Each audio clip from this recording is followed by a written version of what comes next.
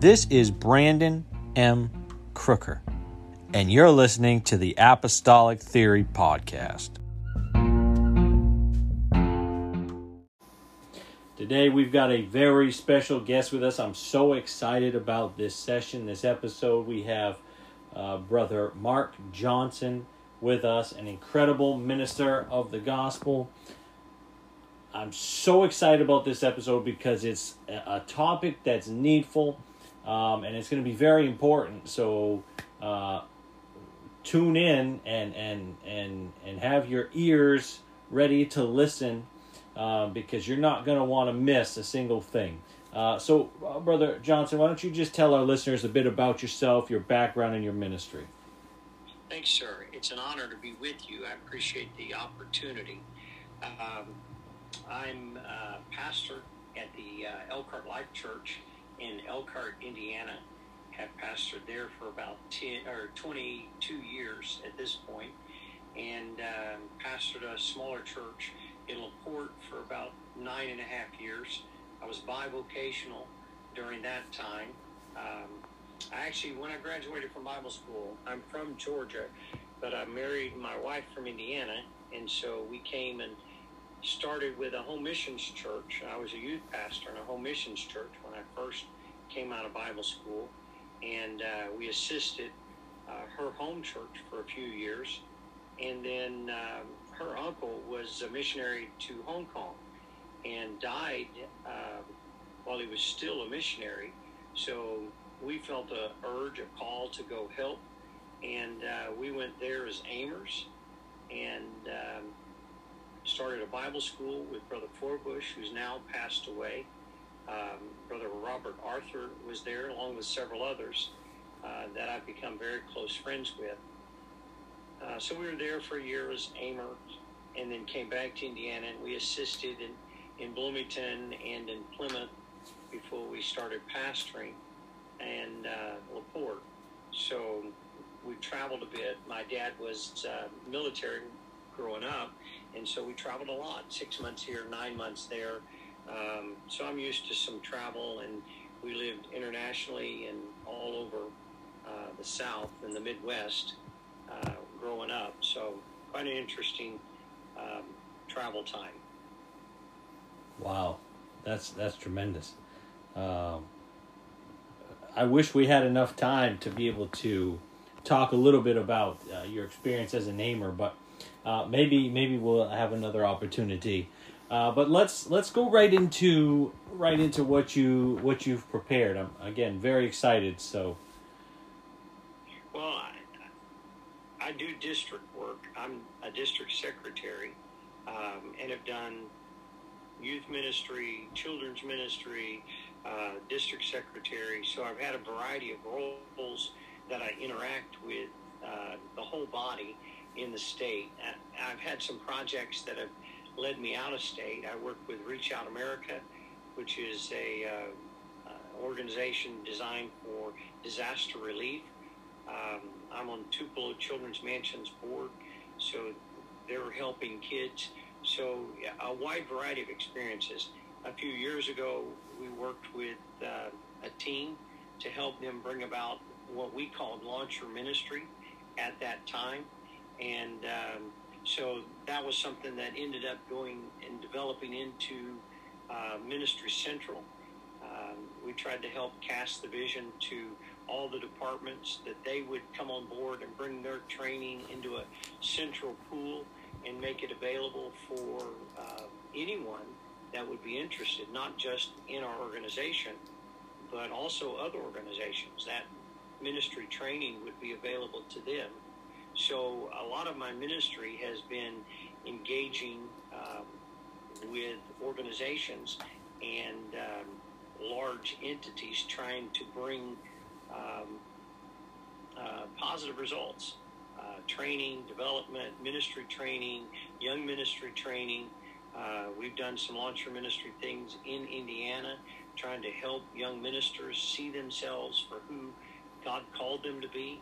And it's been very, very interesting and exciting to be engaged in the big work of the church, not just my church, but all of us together and trying to encourage and strengthen.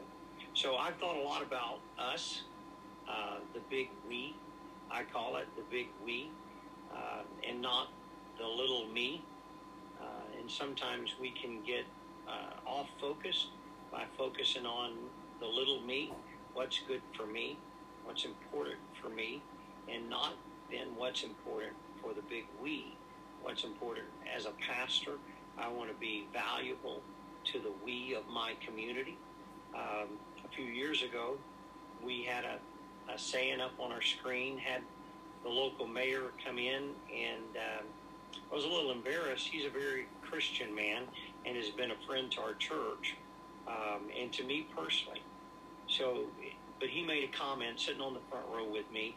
We had a statement on the screen, something about we want to see our families saved, and we want to. It went on from there, and it really talked about our families and the people we're connected to saved. And the mayor leaned over to me and he said, "What about our community?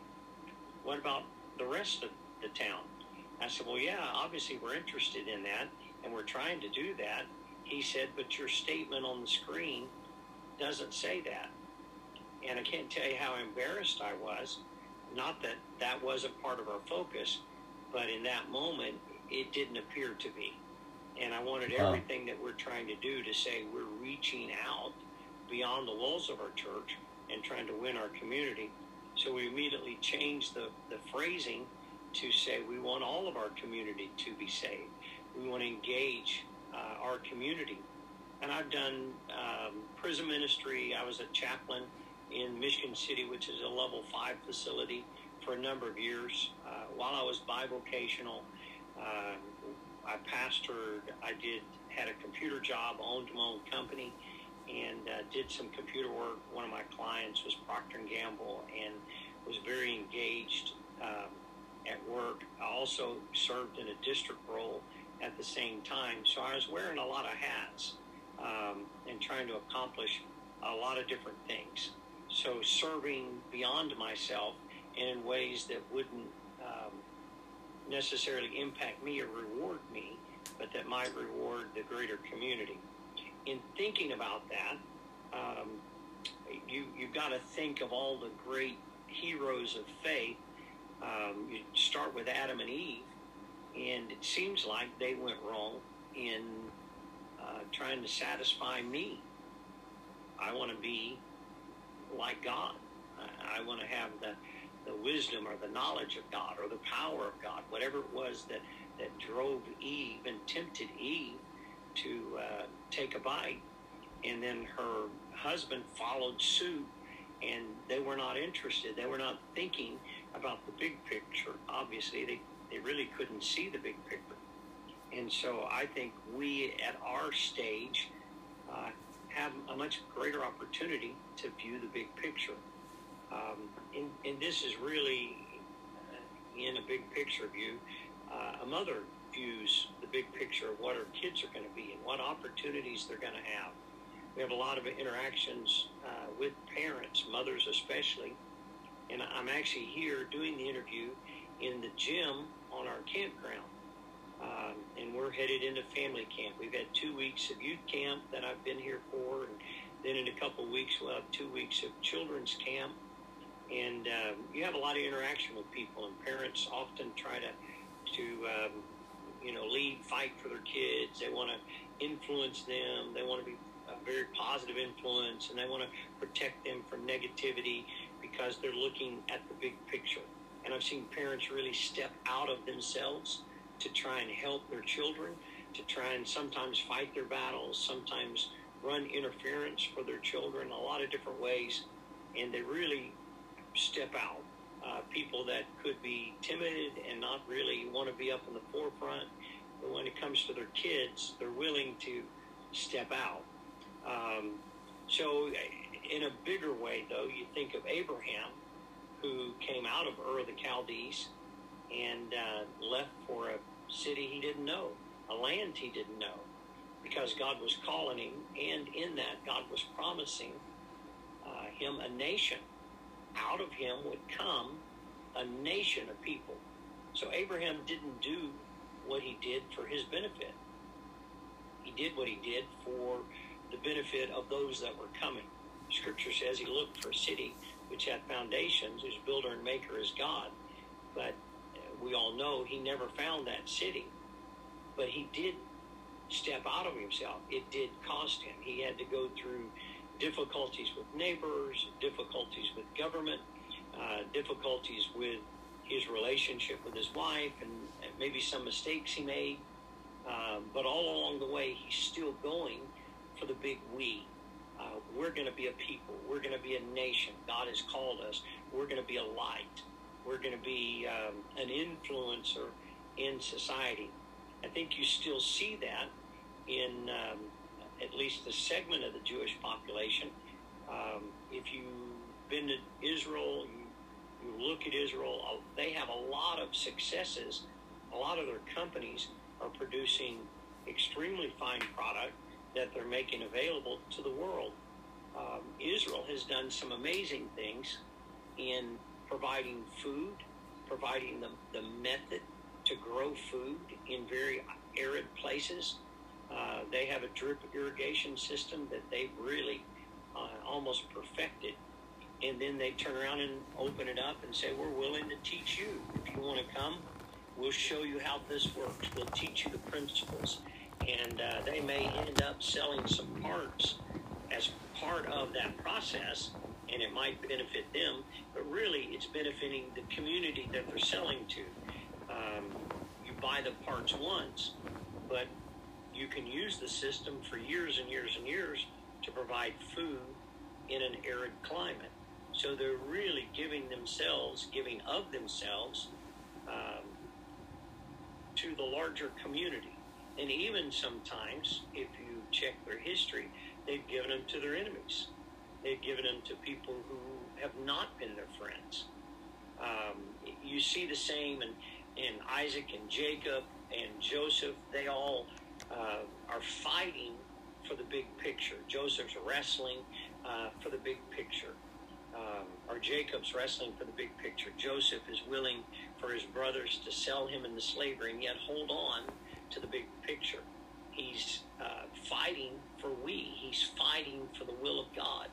When he's been rejected by his family, his father is unaware of his existence. He's literally alone in the world in a prison, and yet won't give up his longing, his love for God, for his family, for the future.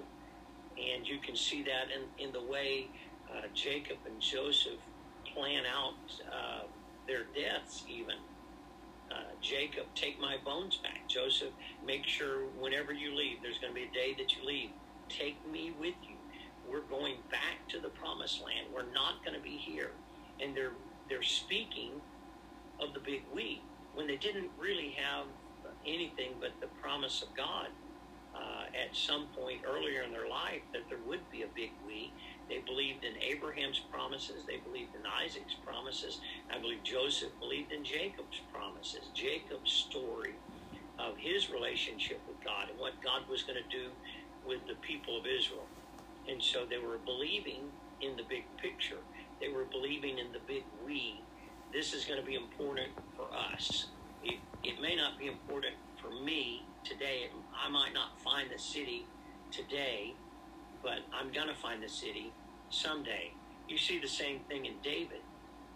David sacrificed himself. David was a surprising leader. He led against the grain. He led against his own benefit at times. He allowed himself to be driven out of Jerusalem without a fight, because that is what is good for Jerusalem. That's what's good for the people. And his own men didn't understand, why are you doing this, David? And he gets cursed from a mountaintop, and his men want to go up and solve the problem with swords and spears. And David's still going for the big we. Don't do that. Let God handle it. Let God, maybe God's got a purpose for it. If not, maybe God will turn what's going on to me around, because I'm not willing to fight my own battle. I'm going to let God fight for us, fight for right and righteousness. righteousness. And so he was willing to be abased. He's willing to be abused in order to fight for the big we. Wow. In America, we find it somewhat difficult. We claim our rights. We claim, this is, I shouldn't have to face this. I shouldn't have to do this. I shouldn't have to go down. I need to go up. And yet, Scripture repeats over and over and over again, people who are willing to go down in order for God to go up. Jesus did it. Jesus sacrificed himself to go up. Not for himself, but his whole purpose was for us. And he was willing to lay down his life for us. And you find his disciples with that same mentality. Peter's willing to go to jail, and then he comes back rejoicing that he has suffered persecution. Paul, in the same vein, is willing to be beaten, to be abused, to be stoned, to be left for dead, and yet he wasn't doing it for himself. He's writing some of the epistles from prison, and you don't find a lot of, woe is me, man, you ought to see the wound that I've got, you ought to see my back, you ought to see the difficulty that I've faced. I heard a good friend of mine, Terry Long, Sunday's sermon. I listened to it over the internet, and he preached on Jesus saying, beginning first at Jerusalem. It was a beautiful thought. Jesus told his disciples right before he ascended into heaven, I want you to go in Jerusalem, and I want you to preach in Jerusalem, Judea, Samaria, and the uttermost part of the earth. Well, he brought it out, and I felt like it applied to what we're talking about today. Jesus started in Jerusalem. Jerusalem was a place that stoned the prophets. Jerusalem was a place that rejected the voice of God through men, through his prophets, and killed them. And there's many stories of Israel, Jerusalem, rejecting what God said. And yet, when he was sacrificed, it was Jerusalem that sacrificed him. It was Jerusalem that called for his execution. It was Jerusalem that chose a murderer over the Savior. And yet Jesus had it in his heart to say, let's start first in Jerusalem. Let's start where they rejected us. Let's start where they abused me. Let's start where they crucified me. So some of the big we has got to come from a heart of forgiveness. Jesus said, don't lay this sin to their charge. Don't charge them, make them guilty. Allow them to have grace and mercy. And one of the great points, I believe, of grace and mercy, there's a fly flying around my head. And we've got a whole gym, and I don't know why he's choosing to fly around my head, but he keeps doing that. So you've got this whole city that has rejected him, emblematic of a whole nation that rejects him. And yet when he starts passing out mercy and grace, he starts there. He starts with forgiveness to the people that hurt him most. And I think the big we has to go to forgiveness. You have to talk about forgiveness. People get stepped on. Everybody that's tried to do anything has people that step on them, that don't understand, don't agree, don't like. I had a lady when I was a young man, an assistant pastor. I was leaving that church, going to another position, and she came to me, and I didn't know anything about this. She said, I really not liked you. For the last, I don't know, I was there for 8 or 9 years total. For the last 9 years, I just never liked you. I never thought you'd amount to much. I never could get behind you. And she said, maybe, just maybe, I was wrong. And maybe you're going to be all right. I just told her, thank you very much, and I appreciate appreciate you saying such kind things to me. And I just went on my way. I didn't know she didn't like me. All that time, she'd been nice to me. She'd never rude to me. But she harbored some feeling against me, and I don't know why, and it doesn't matter. But I had to move on. I had to allow her those feelings and talk to her and be friends with her when I saw her again. So you have to forgive. You can't carry a grudge, because that locks you into the past and it prevents you from moving into God's future for you. Peter had to forgive and move forward. Paul certainly had to forgive. He's on a ship and he's a slave, and they're taking him to his execution, and yet he's willing to be prophetic and save their lives. If the prophecy that he received said, if everybody stays on the ship, they'll all live, maybe he could have thought, well, I'll stay with the ship and I'll let those guys, because they were mean, I'll let them jump off and they're going to be lost. I think if you look at the prophecy, it probably meant they were all going to be lost if somebody got off the ship. So they had to force everyone to stay on the ship. But Paul was a savior to those people who were taking him to his execution. So he had to be willing to go for the big picture. He had to be willing to sacrifice for the important thing. And the fly is killing me. I wish I had a fly swatter here. He just keeps attacking me. So I don't know if that's going to help this conversation or not. Maybe I should forgive the fly. I'm not sure. He's trying to fly up my nose, so I'll swallow him here in a minute, maybe. But that big picture of forgiveness, Jesus said repentance would be preached everywhere, that we would start there. Acts tells us, repent, forgive, move forward. And I think that's a key cornerstone to leaving me behind and living in the we. What's valuable for us? And what's valuable for us is not what's valuable for me. I have to give up me in order to be valuable for we. It's sacrifice, it's time, it's money, it's energy, it's thought process. It's when nobody else is willing to sacrifice that you're still willing to sacrifice for the big we. And sacrifice doesn't seem to benefit me when I'm sacrificing. Now, sometime down the road, I may see the benefit of the big we, and it may come back to me in some form, but I can't do it with the idea, I'm going to do this in order for God to pay me back. I'm going to do this in order for me to get something from God. I have to be giving to God and be content with God's decisions for me in the future. There was a missionary a number of years ago, not in our organization, but he went through college, he studied the language, was given of himself to go to Egypt.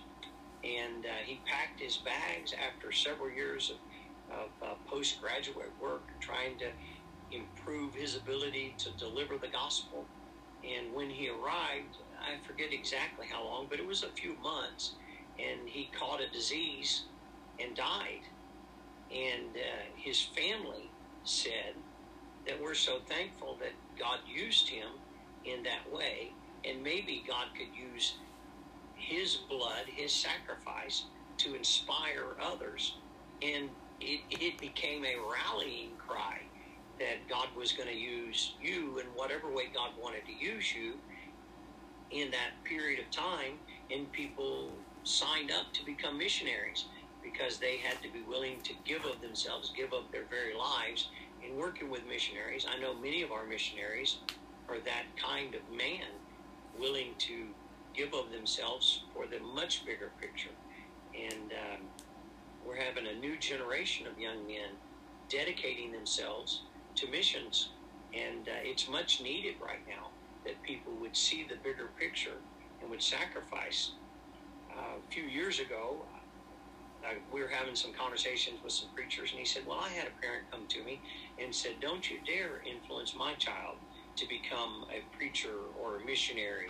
I've got plans for him. He's going to get this degree or that degree, and he's going to have this education, and then he's going to make this amount of money, and we've got his whole life planned out for him, and we want him to accomplish a great deal. And the person that was telling the story was very sorrowful that that parent could only see the value of the money that the child was going to make and the house he was going to live in, and not really the eternal home that he could have, and many others that he could take with him, because we're all influencers.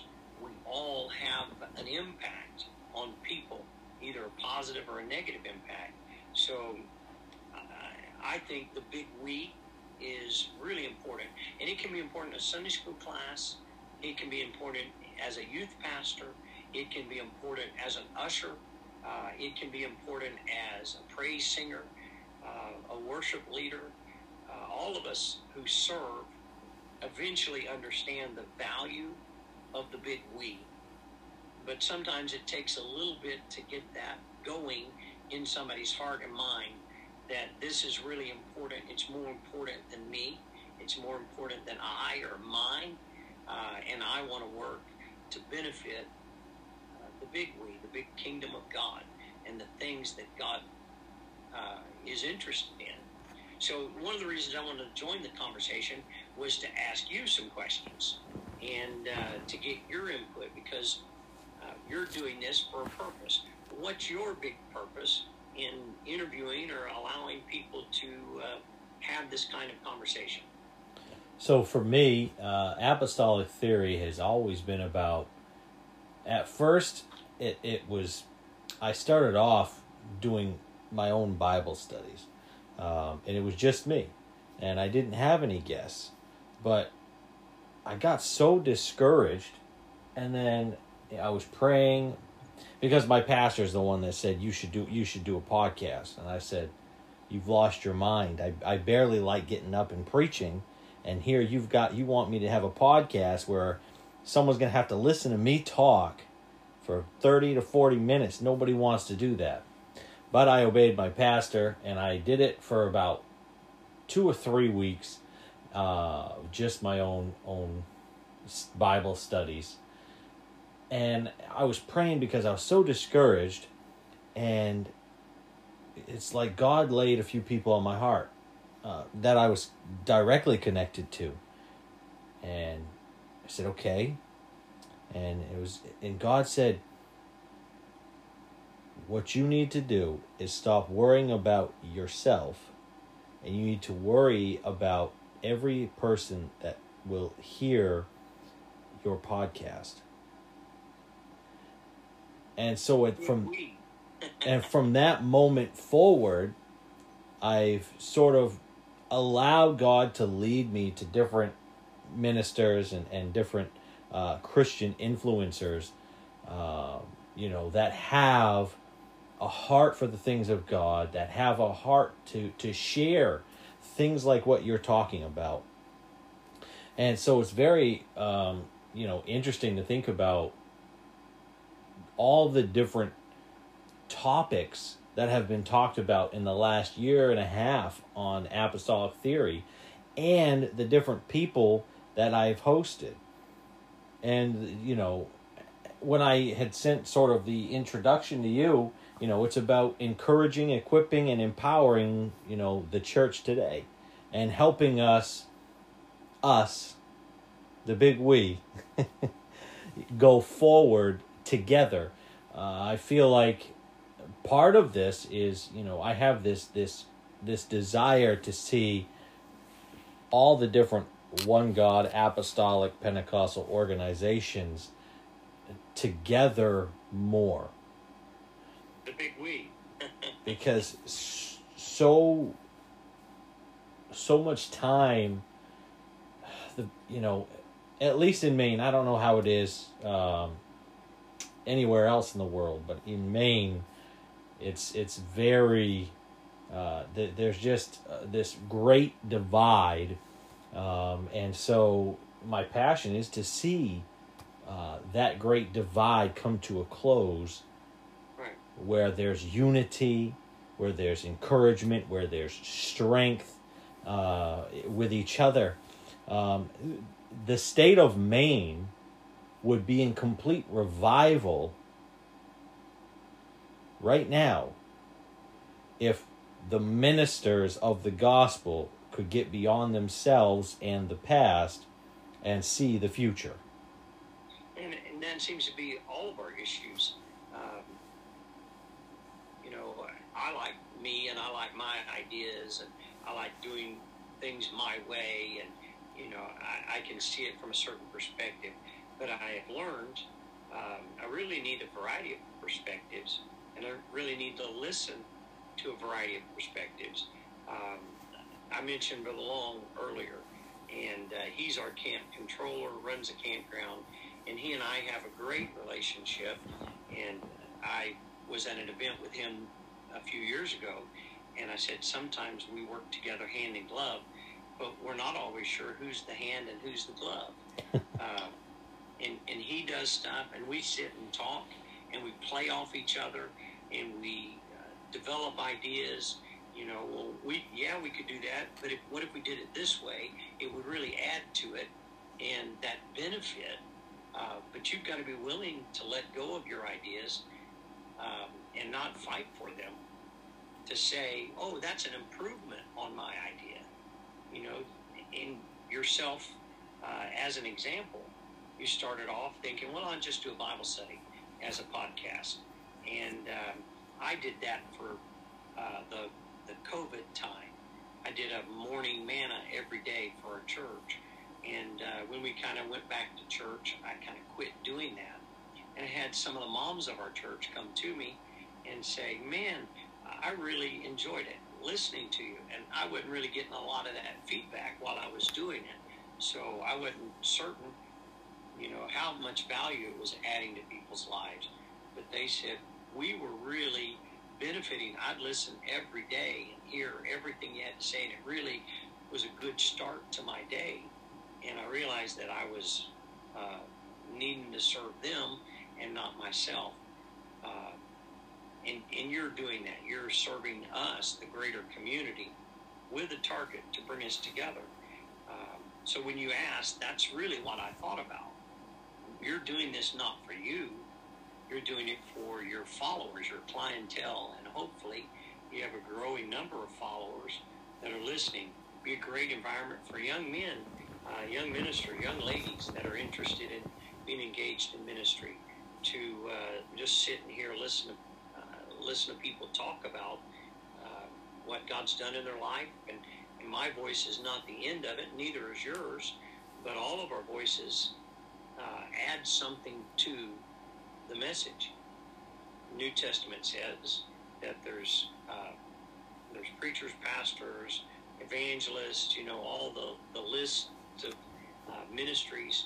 And as a pastor, I find all of those ministries valuable. I need teachers, I need preachers, I need evangelists, I need all the fivefold ministry, prophets, the whole shebang, to benefit our church, because each of them benefits us in different ways. In all of them, some of the ways, there are weaknesses to some ministries. There's some places that they don't do things very well, but the other ministries do them very well. And so the big we, I think God had that in mind.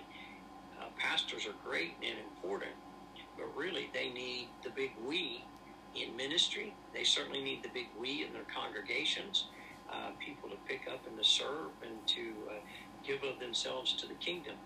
So I appreciate what you're trying to accomplish, and I see clearly that you've gone from the me to the we. Wow. And I've never looked at it that way. In fact, I'm looking back on, the past year and a half that I've been doing the podcast. And there have been times where it was just incredibly frustrating, trying to line up the different interviews, trying to connect with who I felt like God was leading me to connect with. And sometimes it was, God said, this is the person you need for this subject, for this episode, for this time. And I'm like, okay, I don't know how I'm going to make that happen, but okay. And it's always worked out. But a lot of times I would feel so inconvenienced and I'd feel so frustrated. But at the end of the day, it's like what you're talking about. It wasn't about Brother Brandon and how, it's about the kingdom of God. And right. I have listeners in probably about, goodness, at least 20 to 30 different countries that I probably can't even pronounce. And, then obviously the United States and Canada. But it's just crazy to me to see how far this thing has gone. Well, and let me say this to your listeners. Sometimes they don't think about it, but they can be part of the big we. If they like and enjoy what you're doing, they really do need to share it, repost it, put it on Facebook, put it up in Twitter, put a comment down. That kind of thing really does create energy for the big we. People can participate in your success and you expanding your big we and being a benefit to the big we by helping in that way, by saying something positive. Really enjoyed the podcast with the evangelist coordinator last week that you did, or whoever it was the week before, whoever they really enjoy, and magnify that. One of the things I try to do with my postings is I try to magnify. I'm engaged with Tupelo, so when Tupelo posts, I try to repost and say something good, positive about what they're doing. And I do it with organizations I'm not directly involved, like the Boys Ranch or adoption. Sometimes the adoption group out of Tupelo don't get enough support, posting support, awareness. And if more people would say, hey, I want to be part of the big we, and would magnify others, it's amazing what happens when you're a part of lifting other people up. Absolutely. And I think we could see basically the vision that I have, could see that coming to pass if every single one of us could get on board with what you're talking about today, with setting us as sort of the goal, the unity, the togetherness, and stop looking at it like I did, for instance, when I felt inconvenienced and frustrated, and it was like I could just quit this. But now, if I had quit it, a year ago, all these lives that are impacted, by even just the hour every Friday that they tune in and they listen to Apostolic Theory, how that encourages them, how that equips them, for different situations in life and different circumstances that may come. And it could be a specific word that they need to hear. And if I didn't do it, they'd miss out. I'd miss out. Right.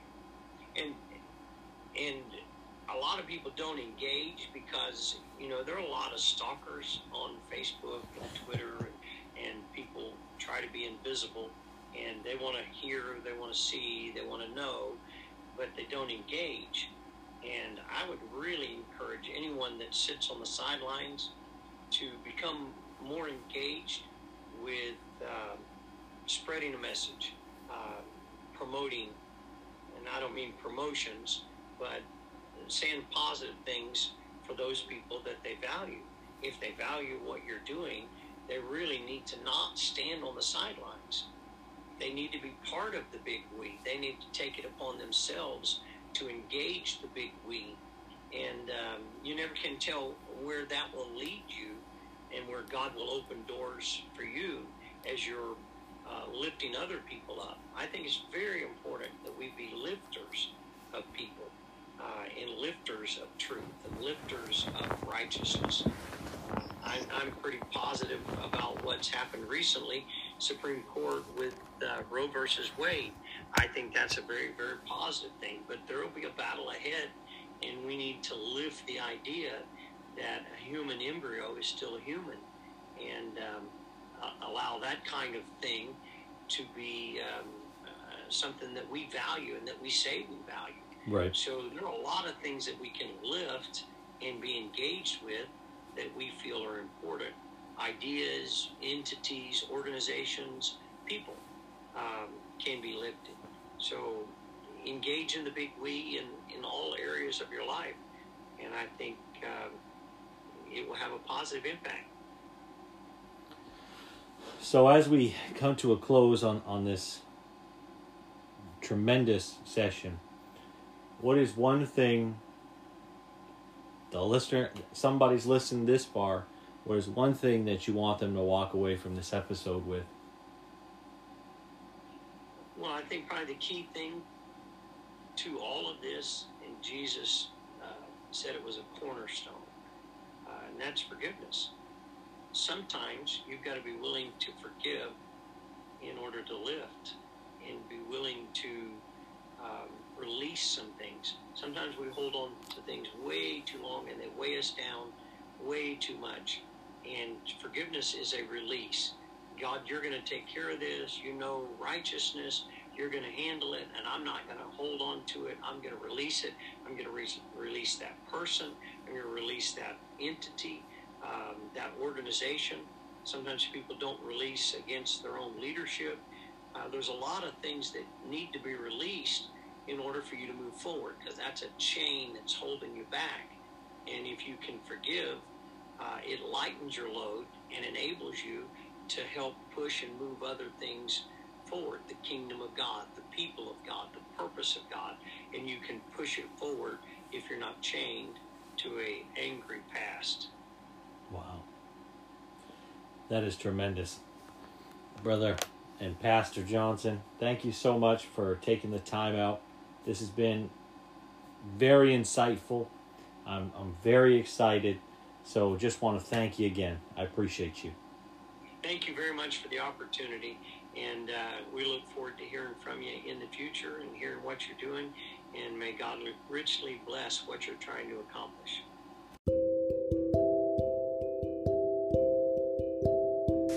This podcast is brought to you in part by the Pentecostal Periodical Magazine, a 501c3 ministry with writers who believe and live apostolic doctrine.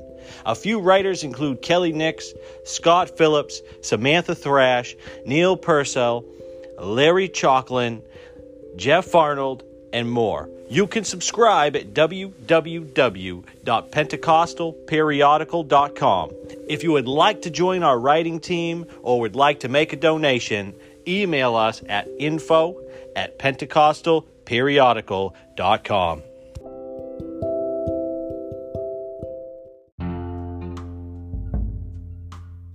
This podcast is made possible because of listeners like you who are willing to bridge the gap. We now have a sponsorship program on our Anchor website in which you can become a monthly sponsor of $1, $5, or $10 a month. Follow us on Instagram, Twitter, or Facebook.